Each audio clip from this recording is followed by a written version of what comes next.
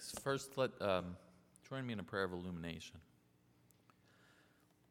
Lord God, we ask simply, as the name of the prayer says, to be illuminated. We pray that that your Spirit would speak through David as he delivers the sermon, and that our spiritual eyes and ears would be opened as we hear it. Simply speak to us through this sermon, Lord. Amen. Our text this morning is from Matthew chapter 4, verses 1 through 11. Then Jesus was led by the Spirit into the desert to be tempted by the devil. After fasting 40 days and 40 nights, he was hungry. The tempter came to him and said, "If you are the Son of God, tell these stones to become bread." Jesus answered, "It is written, man does not live on bread alone, but on every word that comes from the mouth of God." Then the devil took him to the holy city and had him stand on the highest point of the temple. "If you are the Son of God," he said, "throw yourself down, for it is written, he will command his angels concerning you, and they will lift you up in their hands so that you will not strike your foot against a stone." Jesus answered him, "It is also written, do not put the Lord your God to the test." Again the devil took him to a very high mountain and showed him all the kingdoms of the world and their splendor. "All this I will give you," he said, "if you will bow down and worship me." Jesus said to him, "Away from me, Satan, for it is written, worship the Lord your God and serve him only." Then the devil left him, and angels came and attended him. The word of the Lord. Thanks be to God indeed.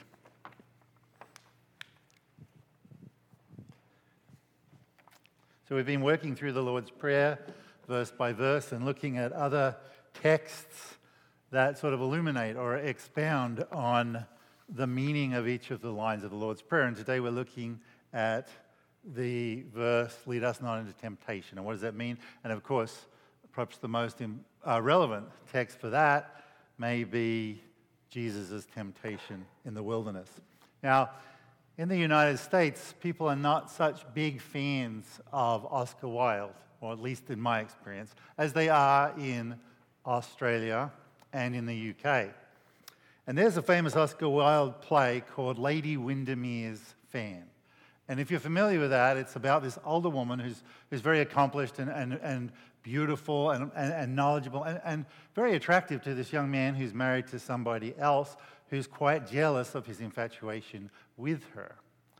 And it's a story mostly about and it was written in the late 1800s, but it's actually a story about moral ambiguity and situational ethics, we might call that today. But there's a famous line in that play which goes, "I can resist anything but temptation." And I feel like that's sort of how most Christians sort of live their life, right? In a sense, we sort of normalize, at least I hope on some level, we recognize that we're broken, that we're susceptible to temptation, that we live in a space where we just haven't got it all together. But the last thing we want to do is completely normalize that, because that's not normal. That's not how it should be. That is not what it looked like before the fall, and it's not what it'll look like in the coming kingdom. We're in a place where that brokenness should be disturbing, where the ability to succumb to temptation is not something that we should think is okay. So we have to work out what's going on here. Now, this passage often seems strange and mysterious. Stone to bread. I can be honest with you. I haven't been tempted to try this. I haven't really thought, I'm hungry today, there's a rock, I'll turn that into bread, mostly because I just don't think I could do it. I think I would be wasting my breath.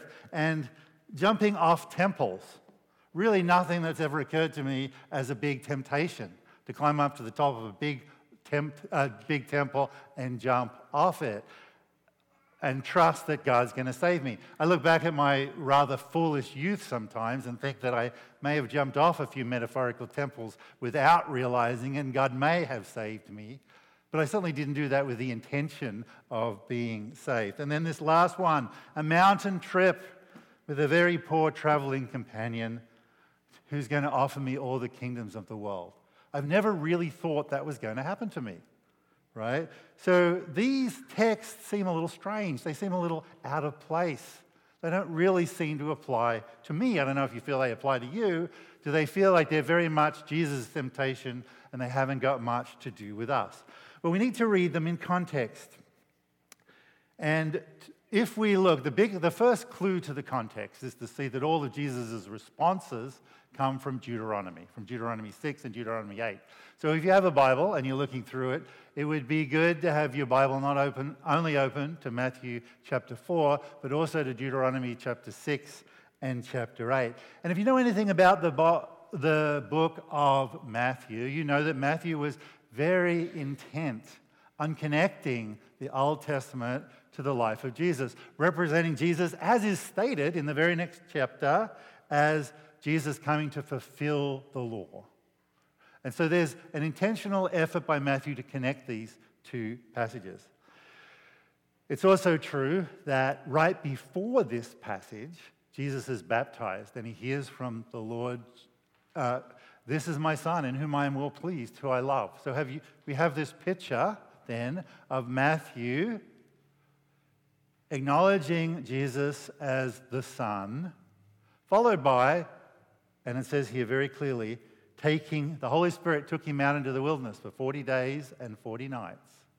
And then we see this next picture on the next day, on the next chapter, where he's come to fulfill the law. And there's an intentional connection in Matthew here. They're trying to connect this to the story of the Israelites, who are told by God that he's making them his people, his chosen people. Israel is his son, whom he loves.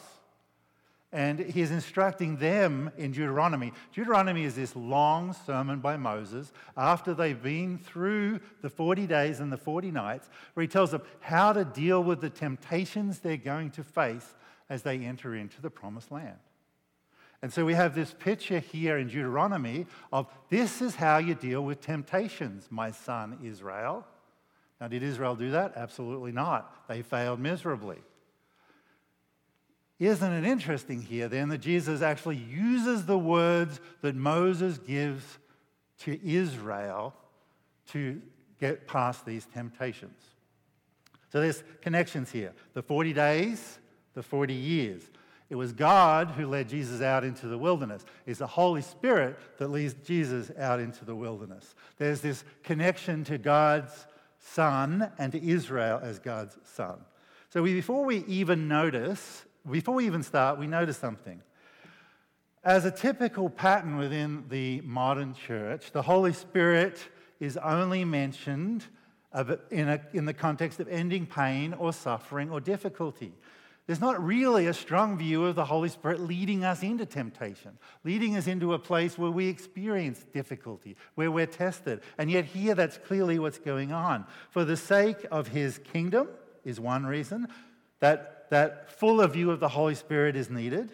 The Lord's Holy Spirit may take us through tough times for the sake of his kingdom. Imagine if Jesus had not been through this temptation, and imagine if he'd not got through the temptation in the garden and had rejected being hung on the cross. And also for our own sake, and we'll see that in the first temptation, because the Lord disciplines the ones that he loves. So we can be confident of two things before we even begin to look at these temptations. That is that the first Adam, that Israel, and that us, we fail the testing in Genesis and Deuteronomy and today. And yet that same testing, the second Adam, Christ, passed the test here in Matthew. And we need to understand the significance of this. And what we're going to do as we look at these tests, we're going to ask two questions. What were the tests and how did Jesus pass them? What were the tests and how did Jesus pass them? And I'm going to suggest that there are three tests here. Well, there are three. I don't need really to suggest that. But I'm going to suggest what the underlying meaning of them is. And the first test is the arrogance of self-sufficiency, the presumption of equality, and the foolishness of misplaced fear. The first one is the arrogance of self-sufficiency. The second one is the presumption of equality. And the third one is the foolishness of misplaced fear. So the first one, the arrogance of self-sufficiency. In a sense, forgetting that it's God who is the creator and the sustainer. If we look at verses 2 to 4, we can see that Jesus is indeed hungry. After 40 days and 40 nights, he was hungry. I would be hungry too after not eating and drinking for 40 days. I did the 24 hours, a 40-hour famine when I was young, and I basically drank blended bananas because technically you were allowed to drink. And I was still hungry by the end of 40 hours. I have no idea what it would be like to do a 40-day famine. To be in the wilderness where it's hot and dry and you can't eat. Jesus is truly hungry. This is not a small, I'm a little bit hungry because I just got home from school and I haven't had anything to eat. This is real, deep, pervasive 40-day hunger. And so the temptation is very real. And he responds in a quote from Deuteronomy 8. And notice that he's responding at a time when we are most likely to fail. I don't know about you, but I mostly fail when I'm certainly hungry or tired or angry or frustrated, when things aren't working for me, when I've been stressed, put to the test. And Satan's suggestion is very tempting. It would be very tempting to me. If I had the power to turn rocks into bread, I'd be all over that. The expedient solution. I can do what I need to do to meet what suits me in the short term. I can solve it my own way. Why bother with trusting God? I trust him in the big things, but this little thing, I'm just going to do a quick rock to bread substitution thing here. Satisfy my need. Expediently move on to the important things of life. Not let this little thing get in the way. Now, Jesus' quote from Deuteronomy 8, and we're going to look at verses 2 to 5, puts the whole thing in perspective. And the best way, actually, Deuteronomy is in fact a sermon. So I am going to literally read it as a sermon because it is so good. Many of you could wish that I could preach as succinctly as this. So this is Deuteronomy 2 to 5 from chapter 8. Remember how the Lord your God led you all the way in the wilderness these 40 years to humble and test you in order to know what was in your heart, whether or not you would keep his commands. He humbled you, causing you to hunger, and then fed you with manna, which neither you nor your ancestors had known, to teach you that man does not live by bread alone, but on every word that comes from the mouth of the Lord.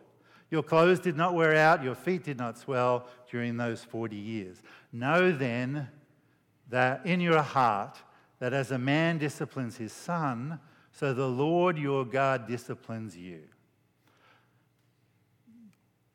Now we see here, very simply, the whole perspective. There's a preparation going on for the coming kingdom, both the now and the not yet of the coming kingdom, right? The peace that we are looking forward to being part of and the peace that we're experiencing now. There's a piece of that going on here. Verse 1, preparation for the coming kingdom. Verse 2, I led you into the wilderness.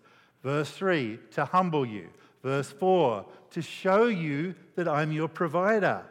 Verse 5, and that you live by my hand and you recognize it by engaging with me. Now, here's the thing. Whether you realize it or not, you do live by God's hand. That's not something that's up for debate. That's a reality. The thing here is not, do I live by God's hand or do I not live by God's hand? The reality here is, do I recognize that I live by God's hand? And do I engage with him because of it? Moses goes on in verses 6 to 19. Saying, observe the commands of the Lord your God, walking in obedience to him and revering him.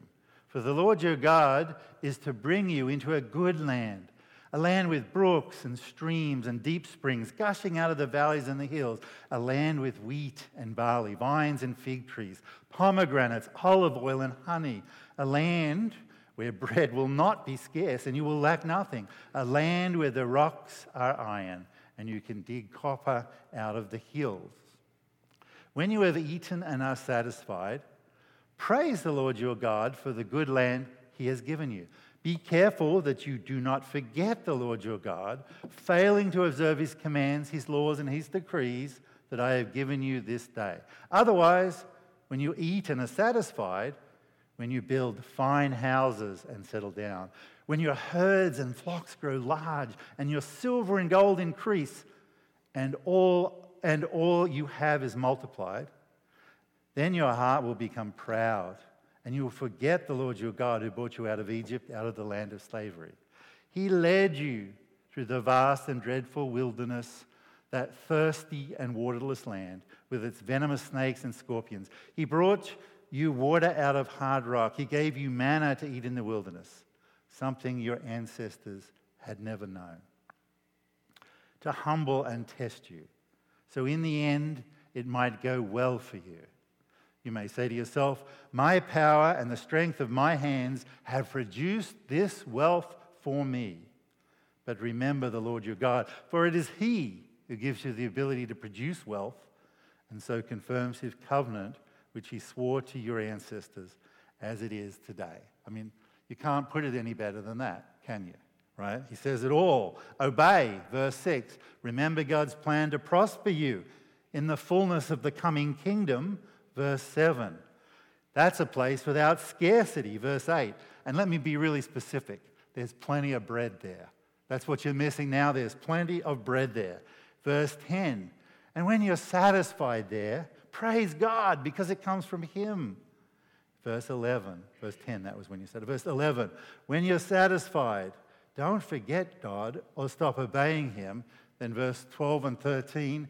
When you're blessed, verse 14, you become proud. Verse 15, and you forget what God has done. That's the risk. If you're too blessed and you lose sight of the reality, you become proud and you forget what God has done. He gave you manna to eat in the wilderness, something your ancestors had not known. Now, what's the message today of the Academy of Politics? Both the pick yourself up by the bootstraps and let's do it together as a village. Where's the we? We or I, but the piece that's missing from the we and the I is the God. In business, in medicine, what's the message from these places? We're brilliant. We can make bread out of rocks. Now, I'm not again saying that the academy or science or politics or business or medicine are not good things. Of course they're good things, right? But where does that come from? Who provides those things? Do you really think that those things come from our hand, that they are not from God? And by the way, it's not just the leaders of the academy or the sciences or politics or business or medicine. It's also us as consumers. What do we put our trust in? Now, you should, of course, if you're unwell, go to a doctor. But recognize that that doctor is a gift from God. That provision comes from God. And you should lean into that gift with gratitude and thanksgiving and understanding of where it comes from. Frank Sinatra sings this famous song. You all know it. And I will spare you the pain of me singing it to you. I did it my way. And there's a line in that song, if that terrifies you, there's a line in the last verse which actually goes like this. This is not the voice of someone who kneels. Now, it's a great song, but it is not the mantra of Christians. I did it my way, and this is not the voice of someone who doesn't kneel. The temptation of arrogance or self-sufficiency. Hardship makes you bitter or it makes you better. Testing refines. Christians have no grasp of this because we're about an inch deep and a mile wide, perhaps, maybe an inch deep and an inch wide. And maybe that's why. What do we do when our marriages get hard, when our careers get on difficult paths, when our friendships take turns which require us to invest or get really hard? We bail. We walk away. We're just like the culture around us, right? Hardship, testing, is not seen as a blessing that refines. It's seen as something to avoid, something to pray to God, take this away. Where's the promise? Not, how do I walk through this? How do I know you in this? Give me the power to turn this rock into bread. Not, give me the power to remain hungry and excited and waiting for the fullness of your coming kingdom.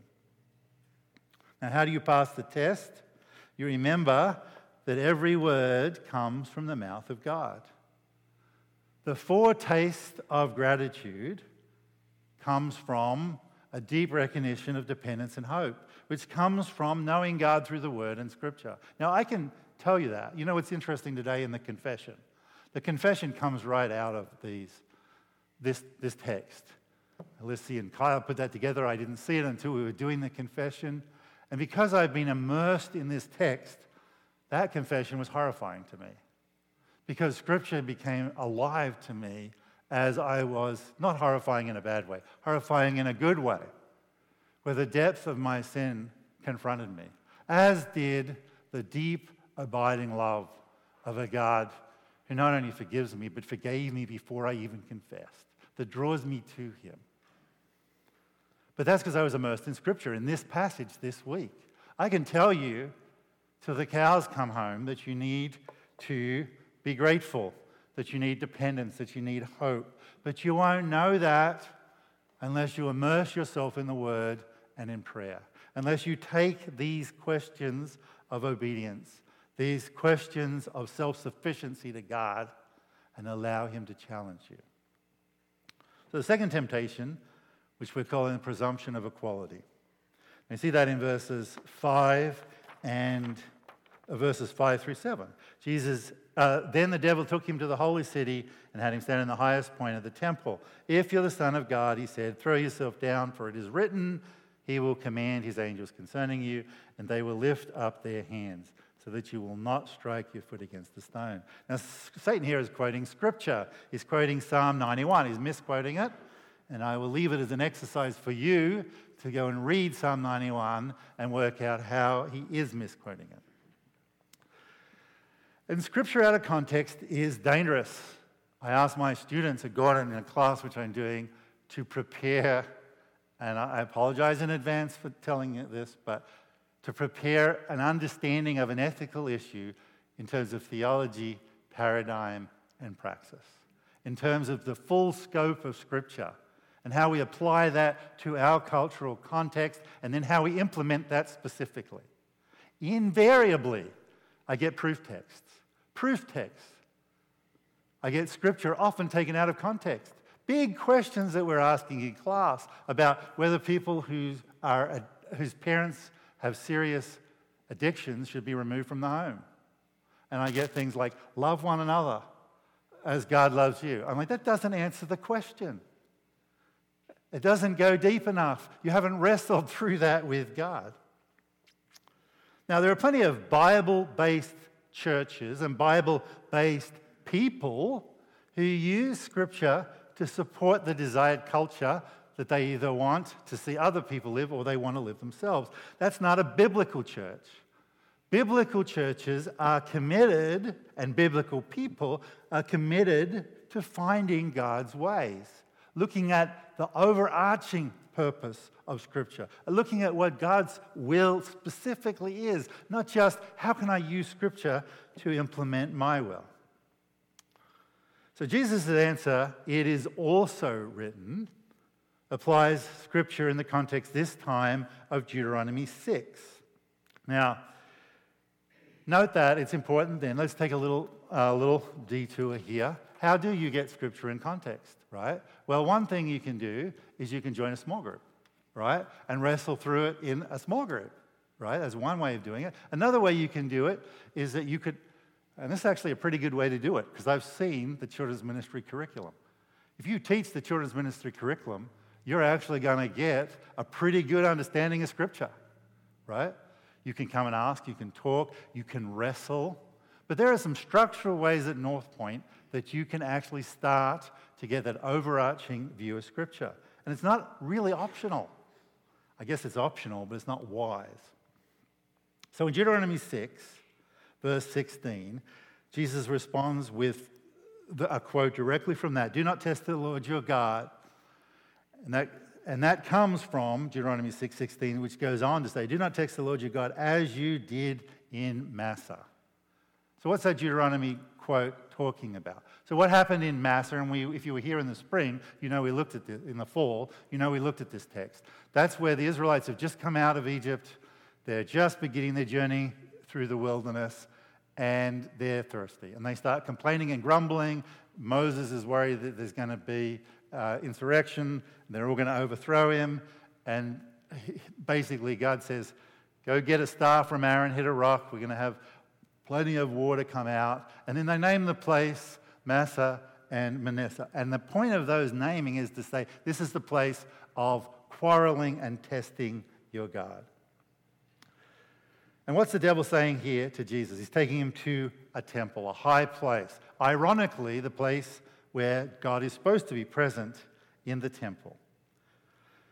And he says, if you're the Son of God, abuse your position. You can do anything, and God will save you. Name it and claim it, not a completely unfamiliar tune for today. If God is really with you, or is God really with you, or do you only believe he's with you if he can prove it to you, if he can provide for your needs right now? And this is a strong statement, by the way, Jesus' response against the prosperity gospel. They knew they were on their way in Deuteronomy to the promised land. They might say, it doesn't matter. We can grumble. We can complain. We can do whatever we want to do. Yes. How we live now doesn't really matter because we're already chosen. We can abuse our privilege. We can go wherever we want to go, do whatever we want to do, behave like we want to behave, and God will sort it out. And we see here God's response in Deuteronomy 6, verses 17 to 19. Be sure to keep the commandments of the Lord your God and the stipulations and decrees he has given. Do what is right and good in the Lord's sight, not what you decide is good or right, so that it may go well for you and you may go and take over the good land that Lord promised on oath to your ancestors. Going on to say, thrusting out before you, and so on, right? So here's the thing, right? Are you too assured? It's a strange thing for a Presbyterian pastor to say, right? But are you too assured of your place in the new creation, in the coming kingdom? Are you throwing yourself off a building? Are you a believer marrying an unbeliever? Are you a professional who thinks, I've just got to get ahead in my career, and you know what, I may not be able to commit the same time to being part of Christian fellowship in whatever way it is? Do you wean yourself out of a Christian life because you're too sure of your assurance? Are you throwing yourself off a building? Are you playing with fire, believing that you can't get burned, or even worse, quoting scripture to justify it? All things work together for the good. You know what? Weaning yourself out of Christian community, stopping to read and pray is not in your best interests. Okay, now can God somehow work that? Perhaps. But it is not okay to justify your behaviors by saying, I'm going to do this because all things work to the good. Or I can do all things through Christ. Not everything you're doing is through Christ. A lot of what you're doing may be to build your own kingdom, to avoid actually having to confront the reality that his way is the better way. You prefer to stick to your way being the better way. Misplaced goods are actually harder to deal with than clear wrongs. North Point, I reckon nearly every one of us is in some sort of transition. We're either single moving to getting married, or we're married considering having children, or we've just had children, or we've got adolescent children who we're trying to work out how to navigate, or we've just empty nested, or we're starting to work out what retiring looks like. And we have questions to ask, right? I think we all have questions to ask in that. What does this look like? What does it mean to walk through these transitions faithfully? I've held on to a lot of things. And they aren't all holding together like they used to hold together. And we have to do this through prayer and Scripture. I would like to tell you that you can hang on to all of your affections, even though your world is changing around you, even though the Lord your God is testing you. But guess what? He's testing you for a reason, because he's asking you to question, to look in, to pray through, to meditate on Scripture, to ask yourself, what are those affections and what are you asking me to let go and why? And that's not an easy thing to do. I don't think any of us like doing that. Whose good do you want to listen to? Are you willing to let go? Deuteronomy 6:16, do not test the Lord your God as you did in Manasseh. Don't try to jump off that thing and hold on to everything.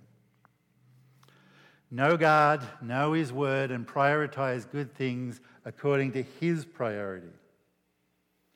Are we on our own train, managing our own transitions, or are we looking for God to lead us through that? Are we presuming equality like we know what good is, or are we looking what good is? Are we looking for God to define what our goods are? So the third temptation, I'm going to call this misplaced fear, forgetting we're loved unconditionally. Satan leaves the best to last. Worship me. Of course, your response is, that doesn't apply to me. I'm not interested in Satan worship. I don't hang out in Salem. I don't do Ouija boards. I'm not into witchcraft. And that really, let's be honest, that's not a big deal in our culture. I mean, we are probably the only church that has much history of burning witches in all of the United States, right? Or drowning witches, whatever it is. Witchcraft is not a big issue in our culture, right? By the way, I'm talking about way back in the 1600s, in case anyone... Witchcraft is not a big piece of our culture, but it's more going on here. It's more subtle than this. All this I will give you, says the devil. And Jesus' response is from Deuteronomy 6, verses 13 and 14. And guess what? We know this temptation. All this I will give you. You can have it all if you work hard, if you do whatever it is that you think you need to do to get it, right? There's the Christian FOMO, Christian fear of missing out. Work long hours to be successful, to be prosperous, to have security, to find acceptance or comfort or status. And that happens, by the way, within the church or outside the church. One big experience I had at Gordon Conwell, I was there when there was the son of a very, very famous pastor who was going through, whom I knew and met with. The three of us would meet together. And I remember him telling me, look, I know what it says in the Scripture, but let's be honest. You can only build a really successful church if you don't worry about taking a Sabbath, if you just work your tail off and do what you need to do to get things done. Now, I am sure that God blessed that church. I know that God blessed that church, and I know that church did good things. But I also know that this is direct disobedience. God still blessed that ministry, and I don't doubt his sincerity, but God is not happy about it. The ends of today don't justify the means of today. The ends of the coming kingdom define the means we use today. And I'm not saying that God was unhappy with that situation because I have some profound word of judgment from God that I need to speak into that person's life.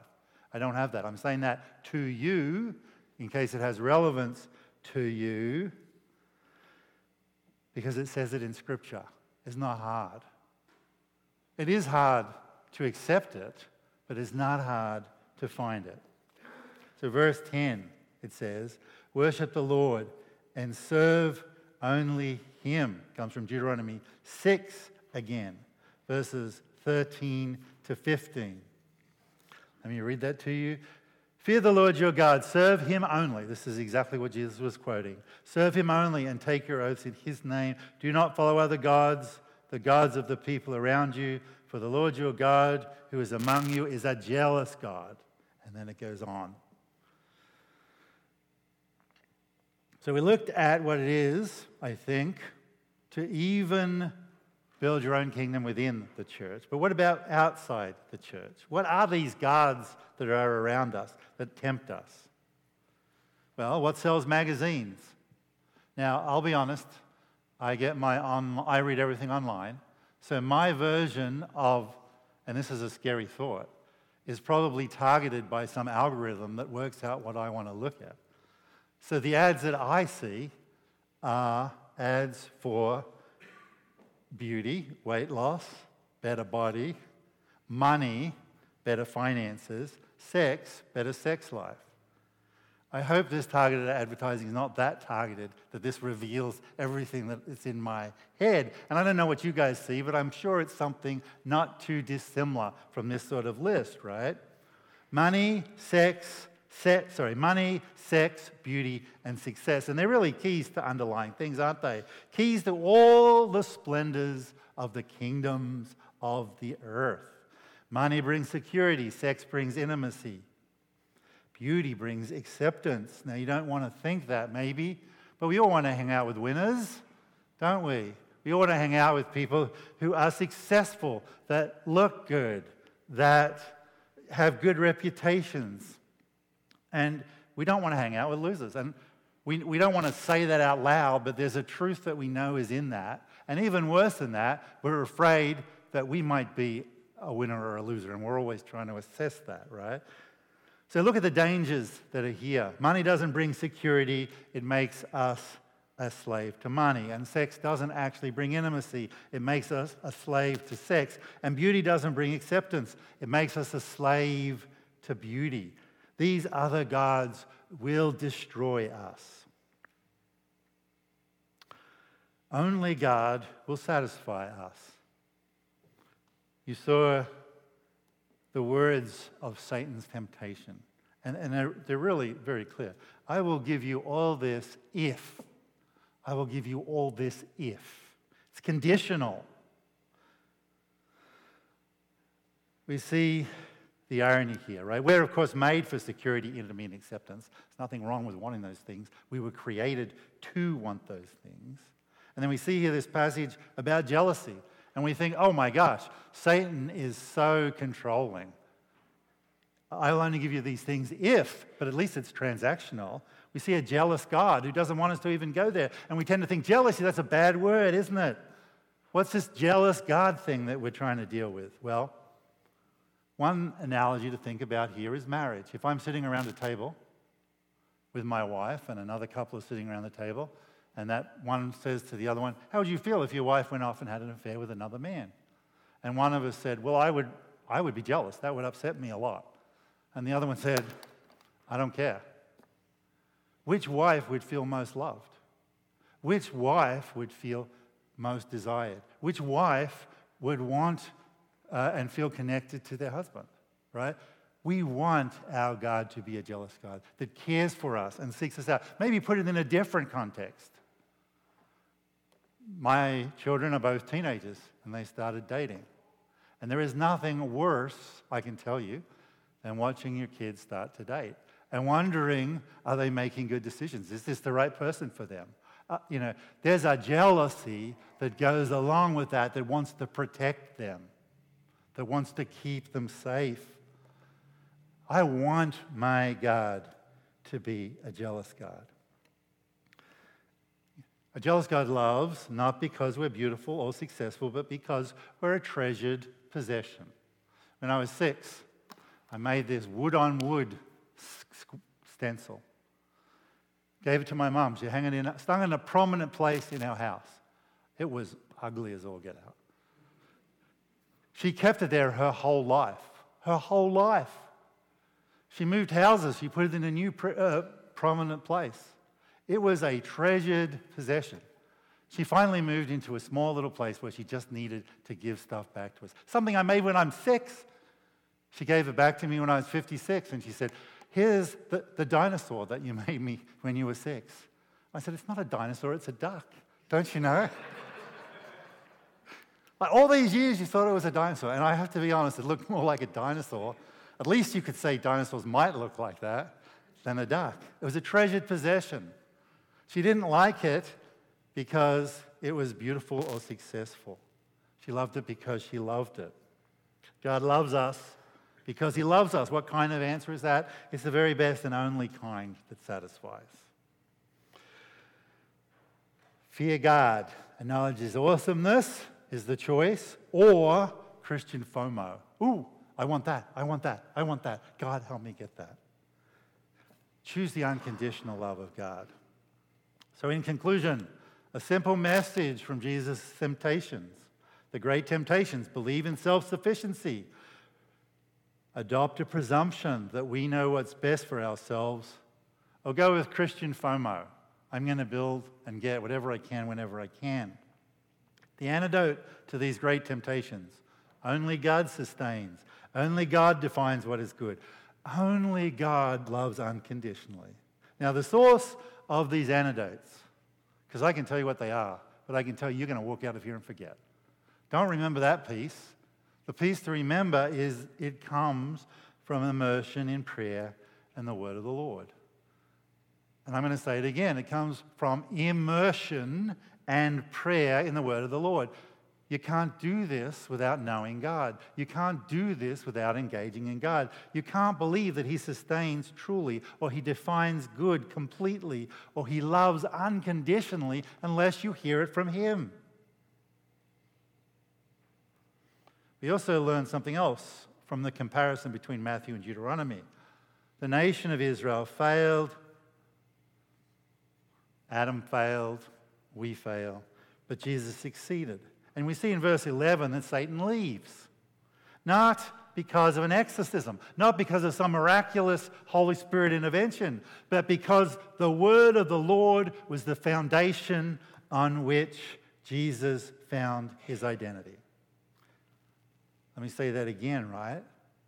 The reason Satan left, the reason that Jesus got through these temptations is because the word of the Lord is the foundation on which he builds his identity, nothing else. And here's the irony, right? Jesus' life was always heading to the cross, to be the lamb without blemish, to deal with all our blemishes. Jesus was there at creation. He can legitimately claim to be the creator and the sustainer, and yet he gave that up.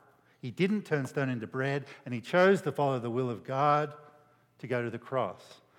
Jesus is God. He can legitimately claim equality with God, but he humbled himself to be obedient even to death on the cross. And Jesus did bear the weight of the gods of this world. He redeemed us out of slavery with his body and blood shed for us on the cross. If you know that Jesus, if you spend time getting to know that Jesus, you will uncover the mystery, which is not that great a mystery, of resisting temptation and moving more under his wing. Let's pray. Lord God and Heavenly Father, we thank you for that verse in your prayer. Lead us not into temptation, but deliver us from evil. And Father, you give us the way. Immerse ourselves in the word and prayer. And yet, we look for so many simple, cheap answers.